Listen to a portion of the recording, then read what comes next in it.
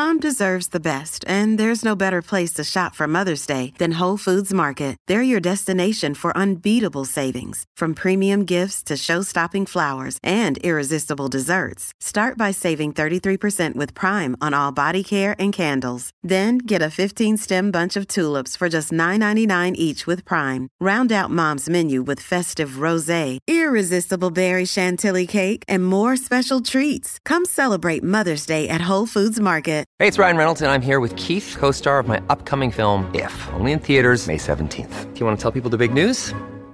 All right, I'll do it. Sign up now and you'll get unlimited for $15 a month and 6 months of Paramount Plus Essential Plan on us. MintMobile.com/switch. Upfront payment of $45 equivalent to $15 per month. Unlimited over 40 gigabytes per month. Face lower speeds. Videos at 480p. Active Mint customers by 531.24 get 6 months of Paramount Plus Essential Plan. Auto renews after 6 months. Offer ends May 31st, 2024. Separate Paramount Plus registration required. Terms and conditions apply if rated PG. Of course, it is the WEEI Ness and Jimmy Fund Radio Telethon. Bruins center Charlie Coyle is with us. Charlie, how are you? Doing good. How you guys doing? We're good. And, Lou Merlone, of course, local guy like you. But understands. All the local guys. But it's the whole understanding the enormity of the Jimmy Fund and just everything that kind of goes into this from a Bruins end of things. And a guy who did grow up around here. Just the connection to this particular charity for you. Yeah, it's been pretty special to grow up around here and see what the Jimmy Fund has done firsthand. I remember hearing about it and starting to realize what they do when I was very young. And we all have someone who has been affected, right? And we all want to help out and get our hand in there. And the amount of people and support that people who do that around here is so awesome to see. And it seems like it's growing and growing every year. So to kind of be a part of that and be in it, and you always want to help your community wherever you are, wherever you're playing, right? But so to be playing at home, and this stuff means even more to myself, and it makes it that much more special to have these people do what they do, and the support for people and families who are in need. That's what life's about. So we had Bruce Cassidy on maybe about an hour and a half ago, and he mentioned how the hockey community, greatest team sport. And he also mentioned how good hockey players are at being proactive and contributing to funds like this and activities like they're always kind of lending their time. Do you kind of feel like that's important? And that's a true statement by Cassidy as far as how the sport of hockey is probably a little bit more interactive than other sports. Yeah, I mean, I don't know how to compare it to other sports. I just seen it firsthand because played hockey all my life and been in the NHL now for a few years, so you just see it in our sport. And I think it's just kind of like the culture of it. That's just how it's always been. Everyone's always been like that. Blue-collar guys who like to help out and help their community and do whatever you can. And like I said, we all have someone who's been affected, right? We all want to help out. But I think that's just the hockey culture. That's just how the standard is. So everyone's got to follow suit, or else you're an outcast, right? So well, I think compared to other sports, Charlie, in football you do have pee-wee football, but with hockey, what is it? Mites, pites, squirts. There's it's like a million different levels. It feels like, and there has always been what felt like the trickle down to where whether it was helping the young kids or people in need. Is just a part of the culture of the sport that I don't know if it is as ingrained, down to the youth levels and then outside of the rink the way it is in the hockey world. Yeah, you could be right there. I just know what I've been taught since I was younger from my parents and the community I've grown up with in Weymouth and then being around Boston and being around the city. That's just how we're raised, to help people out, help those in need. But I think, the hockey community is no different than that. It's easy to see that, and you're just ingrained in it from when you're very young, and so you don't know anything else, right? That's just how you're raised. So that's how you treat people, and when someone's in need, you help out, and that's how we've always been, and that's how we are in the hockey community. All right, how long did it take you to get over the way the season ended? I don't think we'll ever get over that, honestly. It just, how quickly can you put it behind you, learn from it, and move on? It uses motivation. I think it never goes away. How do you use that? You change it to fuel to fire you up, right? And that's how it goes. It's hard to win. It's hard to win in hockey, you know. People say it's the hardest trophy to win. Y'all Cup, made right? it look too easy during the regular season. I think Yeah, that was an unbelievable year. It was fun. Every day you came to the rink, we had such a blast, and I felt like we barely lost. And it was just it was a blast. Honestly, everyone had a great time, and it was never a sad day coming to the rink. Whether it was raining or sunny out, we had a good time in there, and we were winning hockey games. Everyone got along.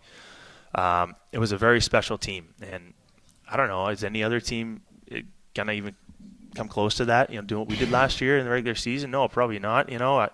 Who knows? So that's a special team, and of course, our end goal, we didn't meet that, and how close we were so many times to keep moving on. We're never that far off, and that's hockey. Sometimes it's hard to win, and only one team can, and but we got to use that as fuel to fire us, and I think we are. Where are you at now in your training? Are you like mid-training, off-season training? Are you peaked out right now and ready for the season? When does the officially report date for you guys? So camp September 20th. So we're just a few weeks out here. So training's picked up pretty good. Like you're feeling pretty good if you train the right way right now, and then you're kind of pushing the last little bit here. You got guys coming from out of town, coming to the rinks, and it's nice to see everyone come back and see how everyone's summer went and all that stuff. But we only have a few weeks, and it's going to be coming quick. Before you know it, it's going to be opening night. And do you get anxious? Like, are you been in the league long enough where like it just doesn't affect you, or do you start having sleepless nights, worrying about your numbers? You had a child, right? A new kid, right? Have a new baby, right? So does that change your mindset at all as far as your willingness to commit more time to your craft or less? Yeah, it's. I still get anxious. Of course I do. I think most guys do. If you ask most guys, whether depending on the testing you have at camp, you want to do well on that. Make sure you're looking like you're in good shape and you put in the work. Even though you do, it's still there, right? And but I think that means you're excited. We're ready, and it's all good. But yeah, just had a daughter a week ago, so then it's like, all right, I need to make sure I try to get my sleep. You're fighting that right now. But it's good, you feel for guys who have their kids during the year, or playoffs, or, it can always be a worse situation. So we're going to figure that routine out. But I think on one hand, it's always sometimes when, you kind of think, oh, I got to do more. I got to work hard to do this. But sometimes it's like you got to take a step back. So I'm always kind of taking it. I'm putting in the work 100%. But at times it's like, okay, I can hang with my daughter, hang with the family, and, decompress a little bit. You're not doing too much outside of going to the rink or the gym. So I think that can help. What is the test? What is a hockey test? I know what the football test is. What is a hockey? Hey, prove to me that you've been working out in the off-season test in hockey. Well, it depends. Different teams have different tests, and we have an on-ice one. And our on-ice is you start at one end, go to the other, skate there, and then skate past the blue line where you started. Or the near blue line where you started, and you do it so many times, and you got to make sure you're not falling off and tailing off. Your numbers are the same every time you go. So you do like 10 times to make sure you're not getting slower. It already sounds exhausting. Well, I thought you guys always did the air bike. So that's the other one. That's the other one. The one that really hurts. Yeah, I think guys get more anxious for that one than anything else. It's a 3 mile on the assault bike.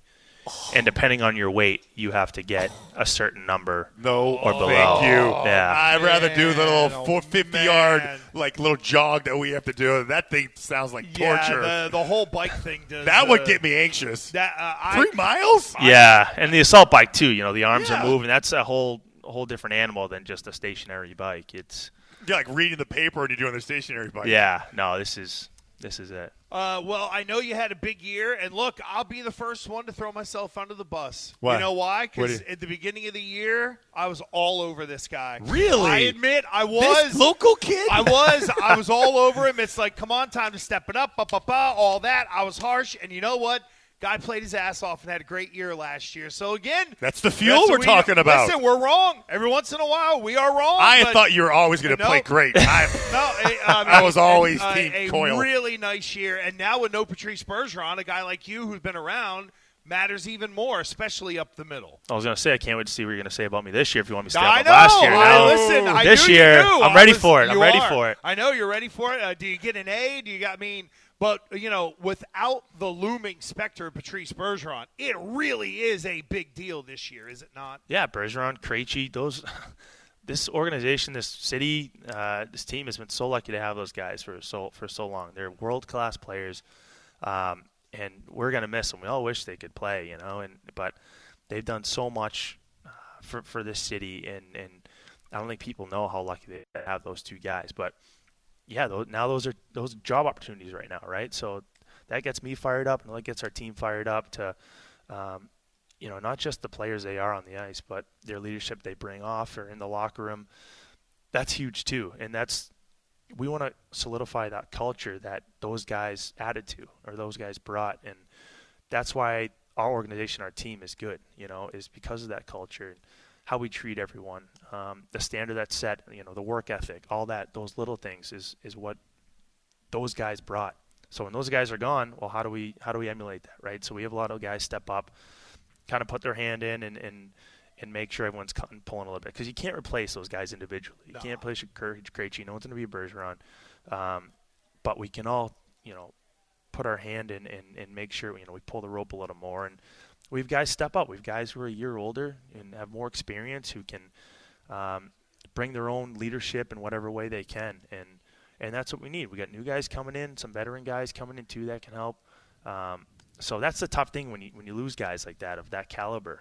How do you replace them? You can't do it solely, but it's a team effort.